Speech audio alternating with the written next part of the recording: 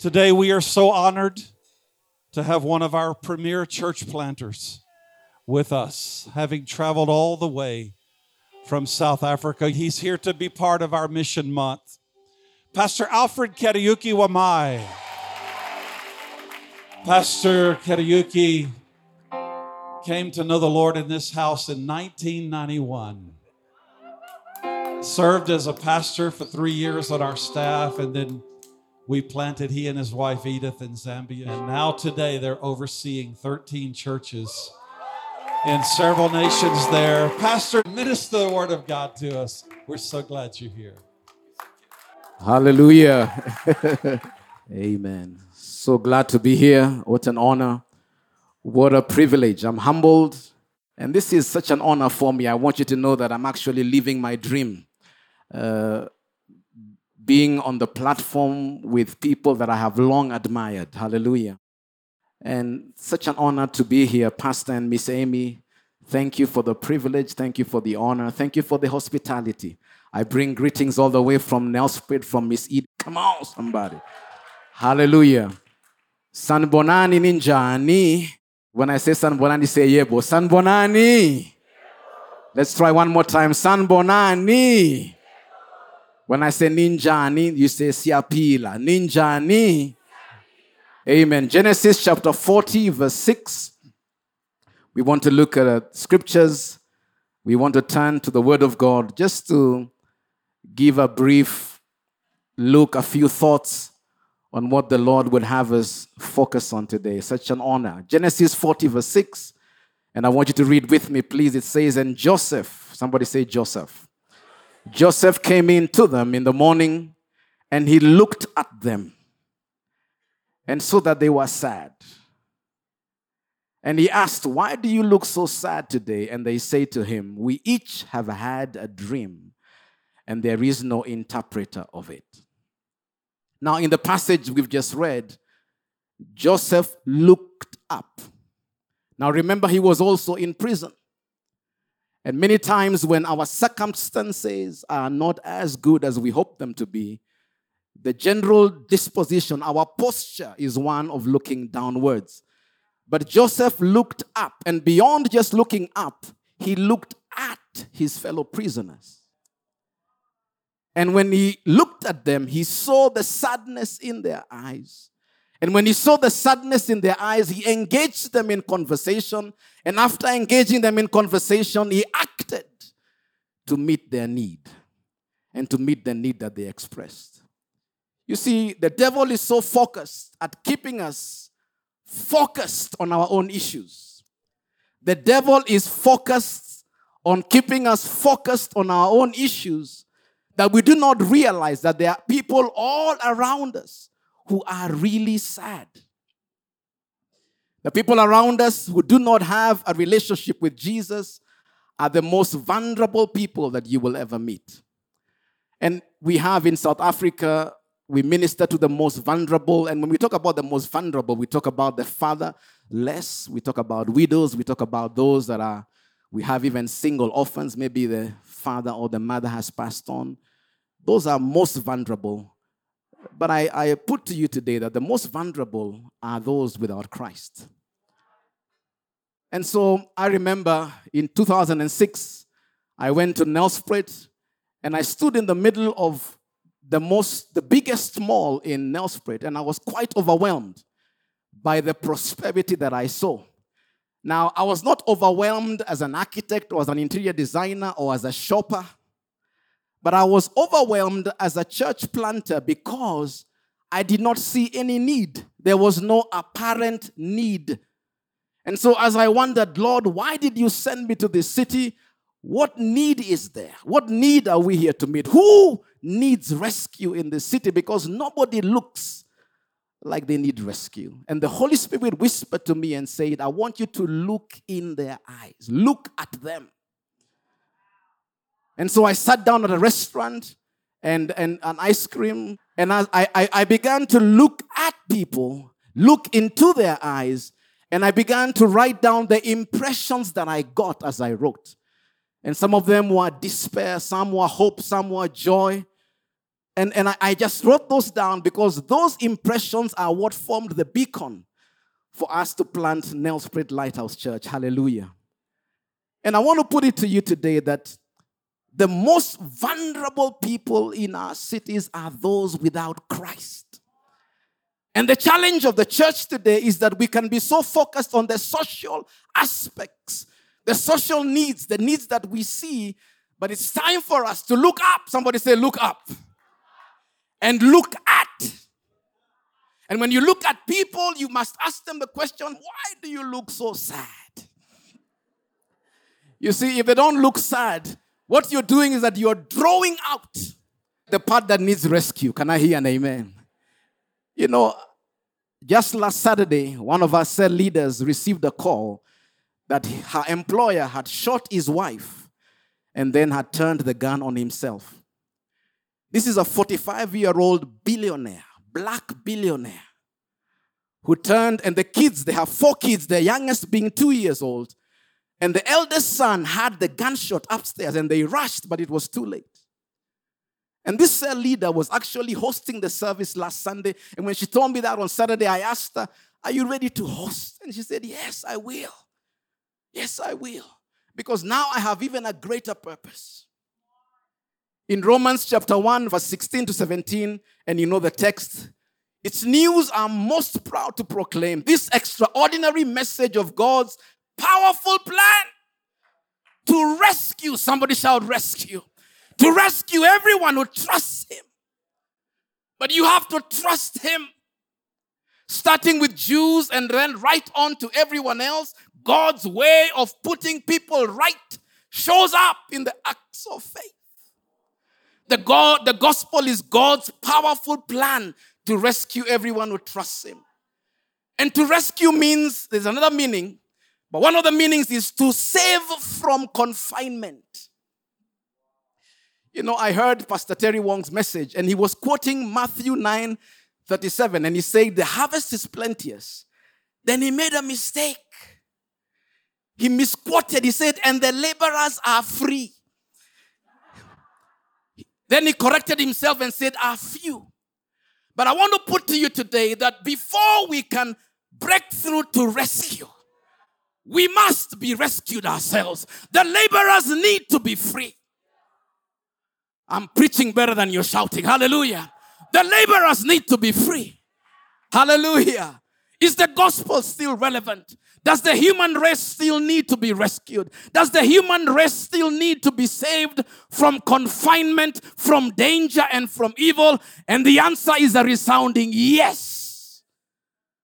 You see, while a lot of good has happened and is happening in the world today, we still face many challenges. Challenges that remain despite our best efforts. And the challenges remain because the root of man's problem is sin, S-I-N. Every generation, no matter how advanced, has to deal with sin and its manifestations. In fact, the more sophisticated a generation is, and I wrote this down, the more creative it is in its ways, types, and dimensions of sinning. Romans chapter 3, verse 23, verse 20 and 24 says, for all, how many have sinned? All have sinned and fall short of the glory of God.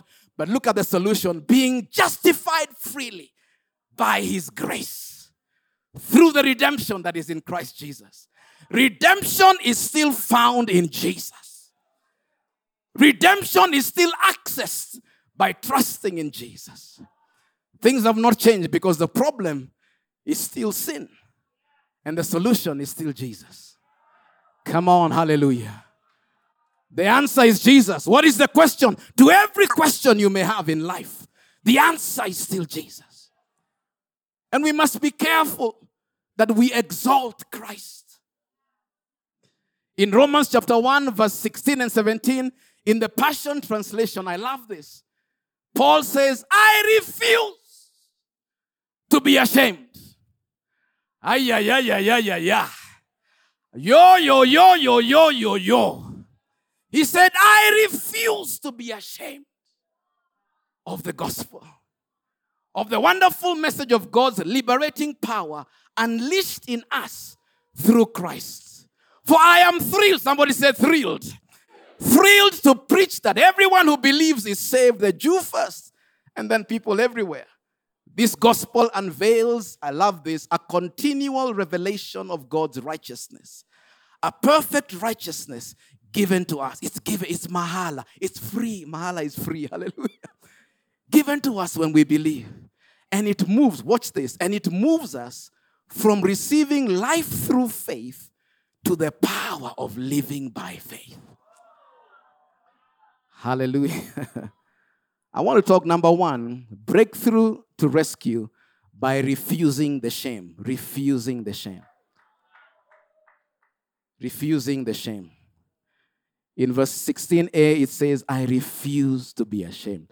Amen. I refuse to be ashamed.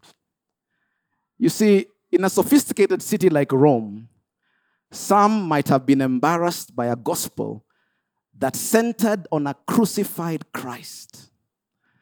That wasn't good news. It wasn't vogue.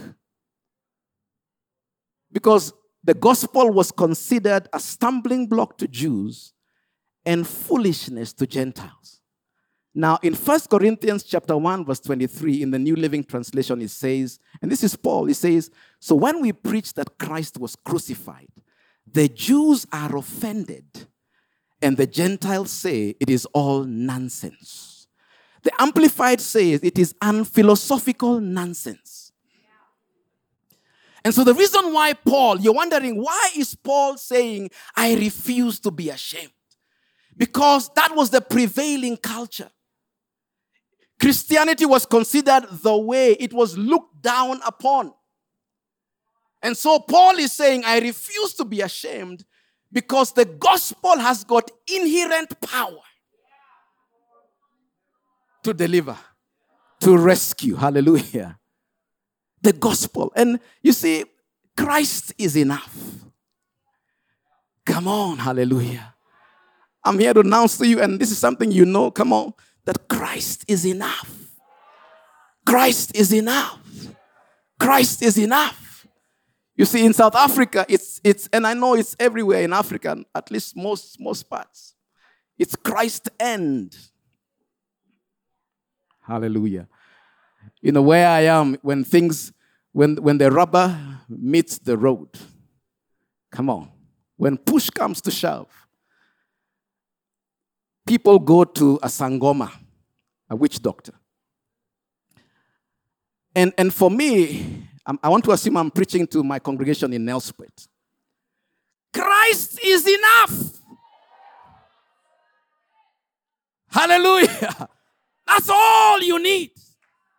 For your deliverance, for your healing, anything you need in life, Christ is enough. And Paul is saying, I refuse to be ashamed. I don't care whether you're offended or you think it's nonsense. I refuse to be ashamed. Why? Because in the gospel is the inherent power to rescue. So when I come to you, I did not come with the wisdom of men, but in the demonstration of the power, not in me, but in the Christ that lives in me and through me. Christ is enough. Come on, hallelujah. Jesus is enough. Christ is all you need. Hallelujah. Are you embarrassed to be identified as a follower of Christ? Does the thought of telling others about Jesus throw you into a state of self-conscious distress? That's the definition of embarrassment. Hallelujah.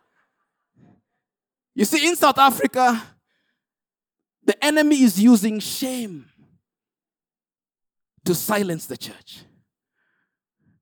And as I jotted down the impressions I got in that restaurant in 2006, there is something I missed. Because I could not tell by looking at people's eyes how shame looks like. And it's only this year, after 15 years. Because embarrassment and shame are not permanent. They do not last forever. Do not be caged by shame.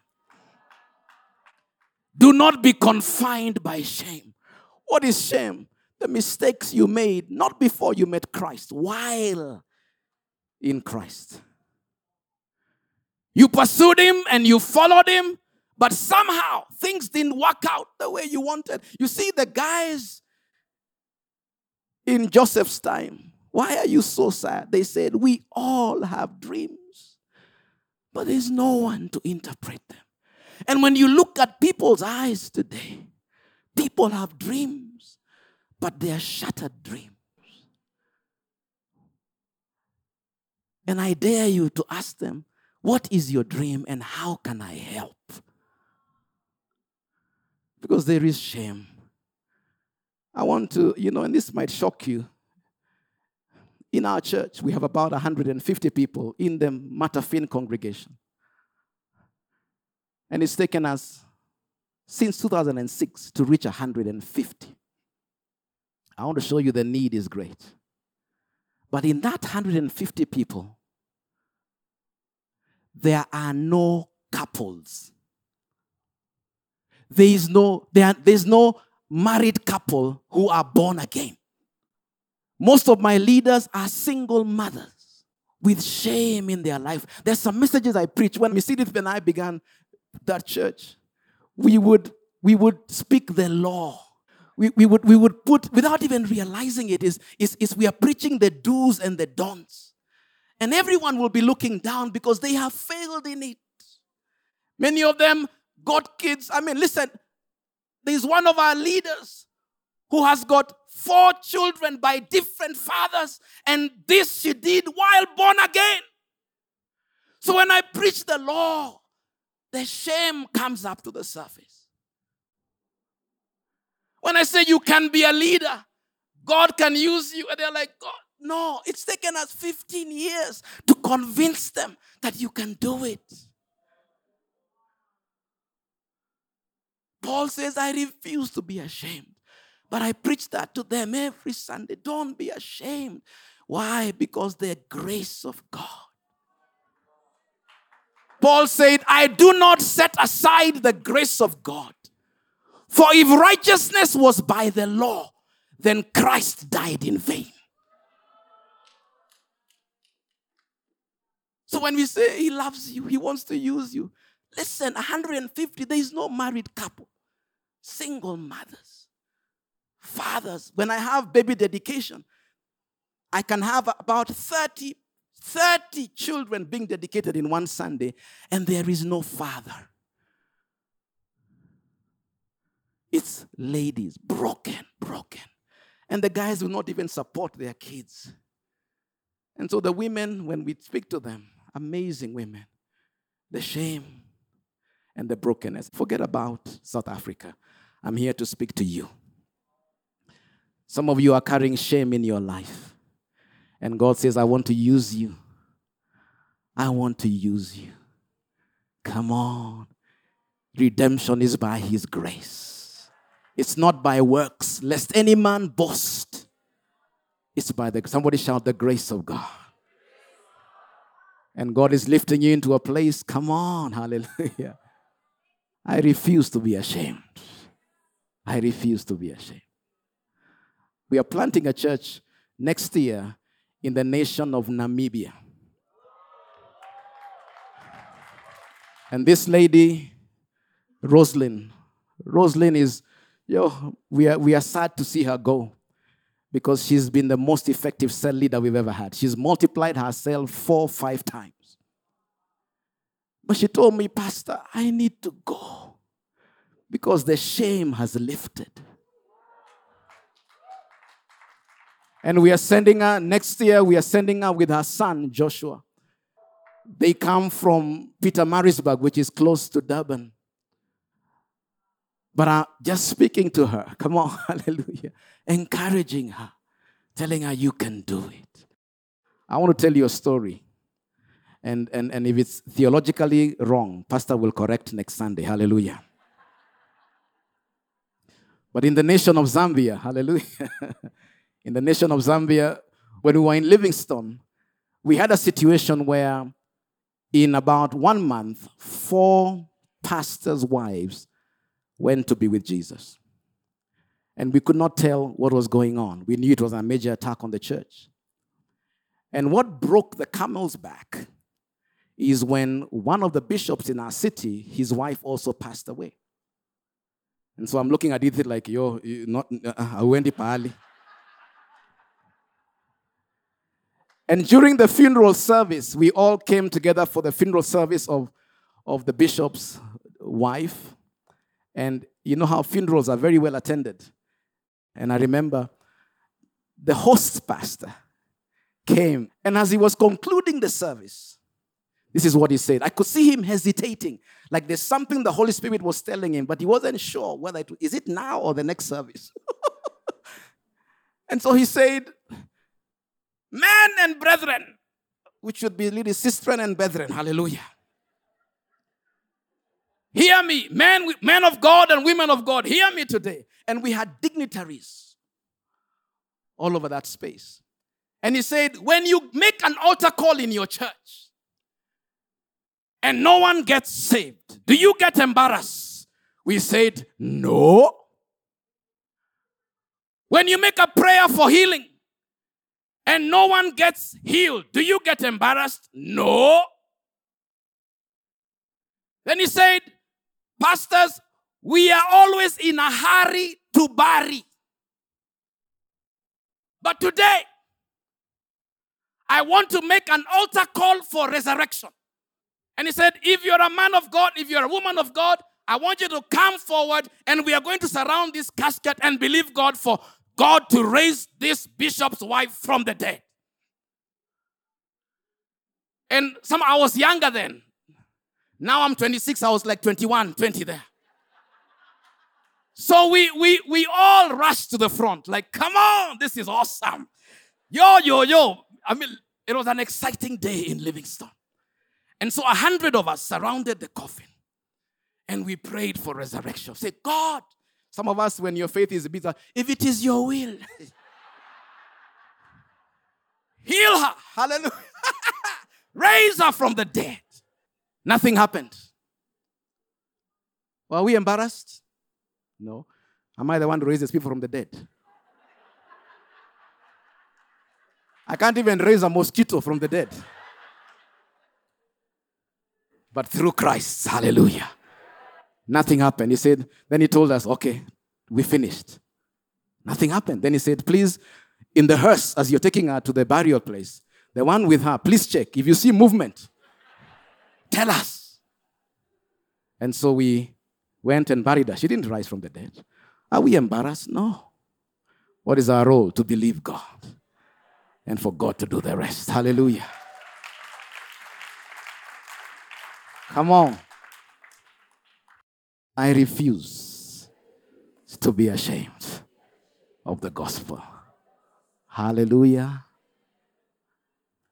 If you're dealing with shame in your life right now, wherever you are, just raise your hands to the Lord right now. Hallelujah. Don't be embarrassed. That's how you get set free. Come on. Breakthrough to rescue. The harvest is plenteous. But the laborers are not just few, they need to be free. Free from confinement. As I pray over you, I declare that you will no longer be caged by shame. It doesn't matter how many mistakes you've made. Come on, the grace of God is sufficient. God told Paul, my grace is sufficient for thee. John chapter 1 verse 16, out of his abundance have we all received grace upon grace. So I want you to receive grace. Just close your eyes, lift your hands. The power of God is just about to come on you. Whether you feel something or not, God is moving. Hallelujah. Hallelujah. Receive the grace of God. There's a surgery that's happening in your heart right now. It's not by works. Yes, work out your salvation with fear and trembling, but for right now, receive the grace of God into your life. Grace is the maker of men. Grace is the maker of women. It is grace that will lift you up. God says he resists the proud, but he gives grace to the humble. And so this morning, receive grace. Receive. Just begin to cry out to God. Don't be silent. I declare that cage of shame is broken over your life. Broken. I take authority over the spirit of shame. I declare it is gone. It is dismantled. It is broken right now. In the name of Jesus. You are free. As a laborer, you are free. As a laborer, you are free. Free to rescue others. Even as Christ has rescued you. Begin to worship. Begin to thank Him and worship Him. We love you, Lord. We bless you, Jesus. And we thank you for it. In Jesus' name. Somebody say amen. Let's give the Lord a mighty shout of praise. He is worthy. The second part of breaking through to rescue is retelling the story. And many times what I have found is that people do not know. Every time I say, let's talk about Jesus, my people invite people to church, which is okay. But I'm saying I want you to invite them to Christ. I don't mind you inviting them to church. That's awesome. But you need to invite them. Retell the story. How do you retell the story? Not by telling people what Jesus will do for them. You tell them what He has already done and who He is. Who He is and what He has already done. Because the hype of today is what He will do for you. So we are putting a carrot before God's. But tell them what He has already done and who He is. Who is He? I am the bread of life. I am the resurrection and the life. I am the good shepherd, Jesus said. Tell them about Jesus, who He is to you. Whether He's a sinner or not, I do not know. All I know is I was once blind, but now I can see. Retell the story. Let's stop telling people what Jesus will do for them and tell them what He has already done. But more importantly, who He is. I am the truth, the way, and the life. I am the true vine, Jesus said. Without me, you can do nothing. It's all about Jesus. It's all about Jesus. Just tell them, plant that seed in their heart and let God do the rest. Hallelujah. Yes, invite them to church. But initially, I want you to tell them, retell that story. And tell people about Jesus. He is enough. He is enough. He is enough. Come on, let's worship Him today. Jesus.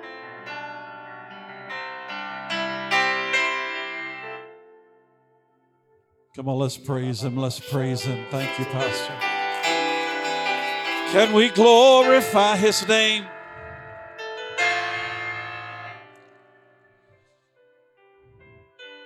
What a powerful, powerful word. Come on, I see people who are free, shame-free. We have been set free today.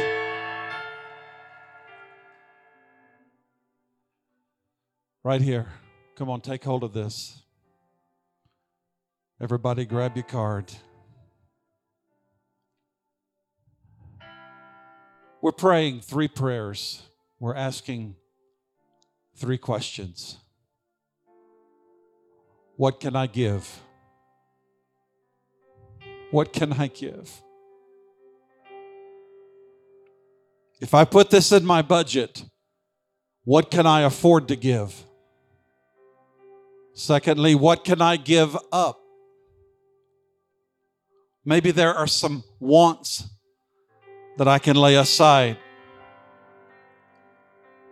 And the third question, and if I add my faith to it, what can I believe God to provide? You may have already filled in this card. You may be all ready and prepared to come.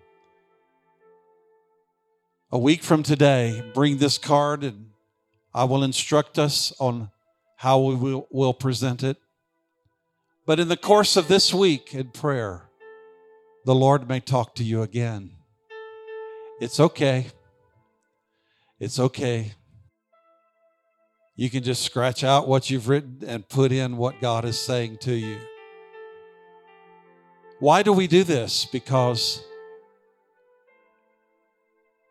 we are positioning Nairobi Lighthouse Church, positioning us to reach a hurting world, to break through, to rescue many, setting our missions budget for the next 1 year. I really want to challenge us to pray. Why do we have you write your name on it? Because when you put your name on something, it's a commitment. It's a commitment. It's not just an emotional moment where you just throw in a few shillings. Thank God for every shilling that's given. But we are committing ourselves that with the help of God, we're going to make a difference in the lives of people this coming year. And I'm so blessed today to know that we're doing this. God is preparing an army of people who are broken out from under shame. I love that. He looked up and then he looked out. I've preached the message of Joseph so many times. Never saw that. He looked up and then he looked at and he saw. Thank you, Pastor Alfie, for going to that mall. Thank you for going to that mall and sitting down and looking at the eyes of people, and for coming and teaching us and helping us and training us to look at, to first look up. Come on, from that which has had you cast down, look up. God bless you. Everybody have a breakthrough week, breakthrough to rescue. Go looking up, go looking at. God bless you.